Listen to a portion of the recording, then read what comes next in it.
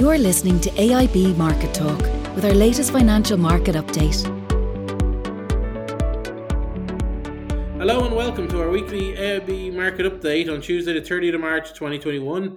I'm John Heffernan from our AIB's Customer Treasury Unit, and I'm joined this week by AIB's Chief Economist, Oliver Mangan, to discuss the recent developments on the financial markets. Good morning, Ollie. Starting with a look at the US dollar, the greenback has gone sub 118, having been as high as 122.90s in early January. That's kind of 2% down via the euro, 1% down versus sterling. This level of appreciation in the currency probably was predicted by very few at the start of the year. Can you explain to our listeners what's driving this? Yeah, well, let's jump back a bit. First of all, the dollar lost a lot of ground the second half of last year. And what was behind that was, what has supported the dollar in recent years has been the relatively high US interest rates relative to elsewhere and reflecting strong growth in the US economy in particular. But last year, obviously, the US cut interest rates as elsewhere, so much of that interest rate advantage was eroded and the dollar lost a lot of its shine. So the dollar lost a considerable amount of ground. I think it could have depreciated by 10-12% on a trade-rated basis in the second half of last year. And at the beginning of the year, the expectation was that rates would remain low everywhere over the next 3 or 4 years. We wouldn't get much in terms of rate increases. But what we've seen in the first quarter of the year has been, one, stronger than expected growth in the US. Secondly, we have the Biden fiscal package, which is enormous and that I've mentioned before. I mean, that is nearly 10% of GDP. And thirdly, in the US, rapid progress in terms of rolling out the vaccines. So all the major international organizations are upping their forecasts considerably for the US economy in terms of growth performance in 2021 and 2022. And we've also seen quite a hardening of interest rate expectations in the US. And what I mean by that is markets bringing forward the date when the US will start to hike rates, but also the scale of those rate increases. So if you go back to the start of the year, there wasn't any expectation we'd be raising US rates in the next couple of years. And then when they start to increase rates, the expectation was that might go to about 1% by 2025 and 2026. Now, the expectation is that US rates will start to rise in the second half of next year and then climb at a fairly steady pace after that and get to above 2% by 2025, 2026. Those higher rate expectations haven't really crept in elsewhere, particularly in the Eurozone and Japan, where rates are expected to remain negative. Okay, some modest rate increases predicted for the UK, but nothing on the scale of the US. So what we've seen is a re-emergence of the interest rate advantage that the US enjoyed in recent years, and particularly so in long-term interest rates, like 10-year bond yields in the States fell to 0.5% last year. I mean, in the last week, they got above 1.7 towards 1.75%. Again, the increase in yields elsewhere has been nothing like that. So you're right, at the start of the year, ourselves included, thought the dollar might lose more ground, but I mean, forecasters have had to reevaluate their projections. We've seen the dollar gain ground on all fronts in the opening months of the year. And for the euro, it's come from 123 down to below 118. Given that interest rate outlook, it's hard to see the euro getting back above 120 anytime soon. And Ollie, just to touch base on that dynamic, the fiscal stimulus package being so large, I would have said at the start of the year, towards the end of last year, people were kind of looking at that as possibly something that would drive a weakening in the currency. But it's that shift in interest rates really has kind of changed the lens through which that story is seeing, and it's money being pumped into what is an expanding economy. That's the key to the dollar strength so far this year, is it? It is, and there wasn't an expectation that Biden would get the full stimulus package through. But remember, the Democrats won those 2 Senate seats in Georgia. They were absolutely crucial to being able to pass the fiscal stimulus package in full. Republicans were quite happy to support a moderate fiscal stimulus package, but not on this scale. And recall also that the US is rolling out vaccines much more quickly than anticipated.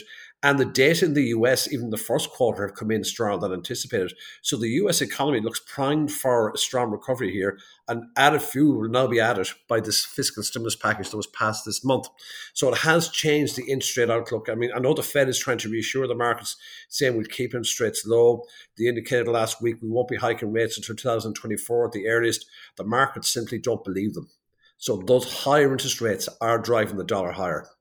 Great. And to contrast that, what's going on in America with the economic recovery in Europe, firstly in the Eurozone, The Eurozone is definitely can be seen to be lagging behind.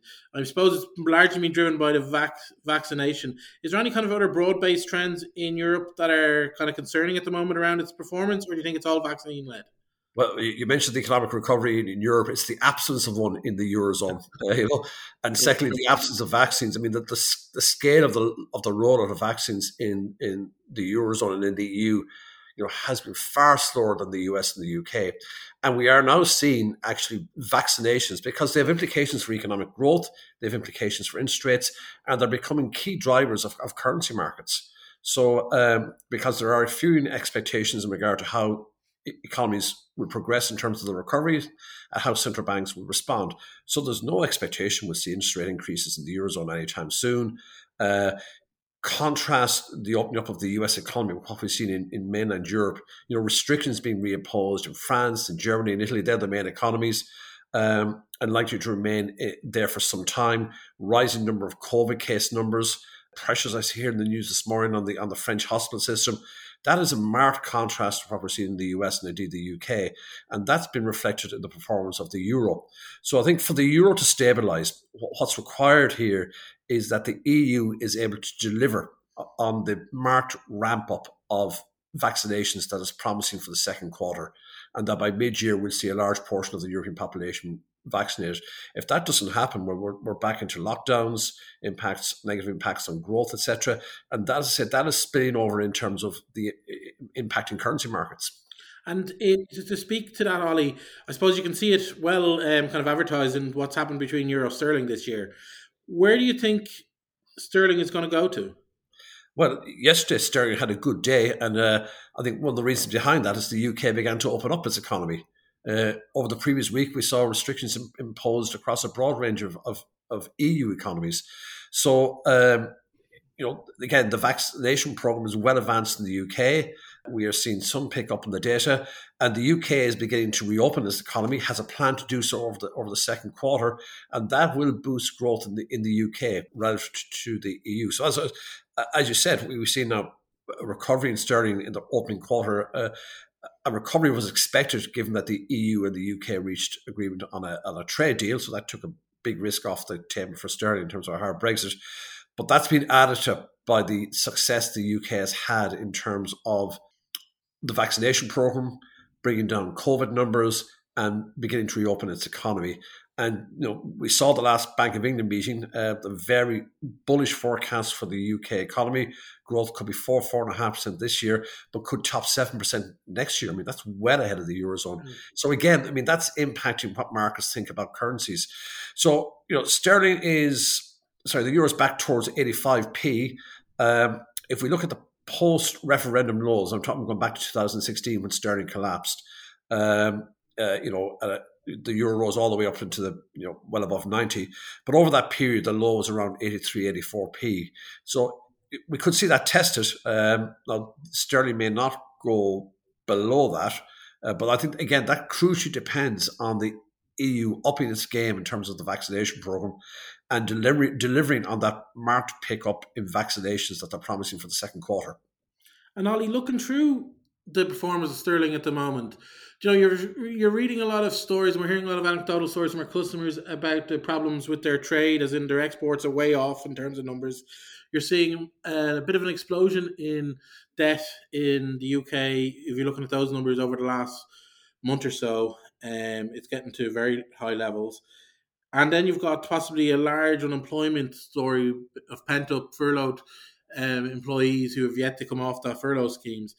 Is there something towards the end of the year that you might see sterling itself actually being impacted by those factors, or do you think it's possible for them to trade through those concerns and maintain their current strength?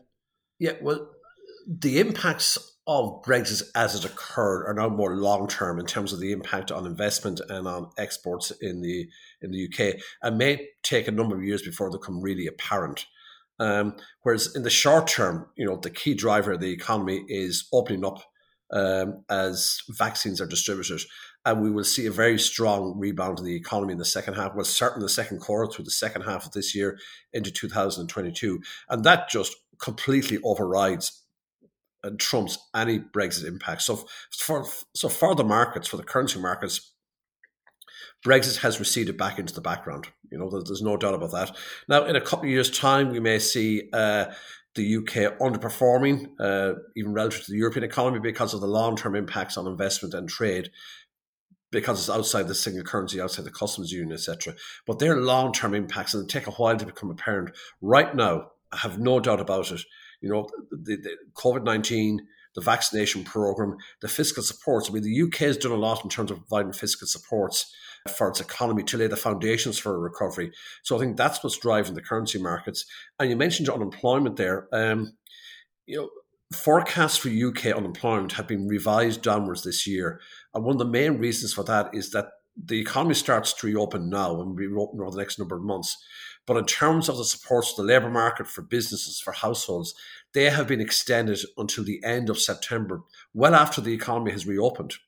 So they remain in place. So the expectation is, with those supports in place for households and for businesses, that we will see some rise in employment when the supports are withdrawn, but nothing like as great as was feared, let's say, 3 months ago, given that the supports now remain in place until well after the economy has reopened. And by the time the supports are withdrawn, which is now into Q4, they'll be there till the end of September. The expectation is that the recovery will be well underway in the UK at that stage, and the damage to the labour market will be curtailed. Just looking to the week ahead, Ollie, is there any key data releases people should be aware of or looking out for? Non-farms, probably? Yeah, well, obviously it's Easter week, so certainly in Europe it's a shortened trading week. I'd point to two things. One is we see inflation data out of the Eurozone, and there's a lot of focus on inflation at the present time. And we may see upper pressure on CPI rates because VAT cuts are ending, impacts of sales are being distorted this year, but also rising energy costs because oil prices have picked up over the last 3 or 4 months. So the expectations CPI rates will rise in the Eurozone. That might give put a bit of a floor under the euro. But the main data release will be on Good Friday, which is the US non-farm payrolls or employment report. And this is the first major release we're going to see post the Biden fiscal stimulus, and it may be even starting to impact on that. Certainly the forecast is for very strong payroll figures, a big increase in employment, maybe of the order of 500,000 or more. Now, having said that, just bear in mind that, as we stand here currently, the level of employment in the US is about 9.5 million below where it was before the pandemic struck. So there's a long way for the US to go in terms of recovering all those lost jobs. But the expectation is that with that fiscal stimulus beginning to take effect, we will see a run of strong US data, including the labour market, and that will certainly underpin the dollar and may see it even go higher, particularly if Europe remains in lockdown. Ollie, many thanks for the update, and a big thank you to all our listeners for joining us on this week's podcast.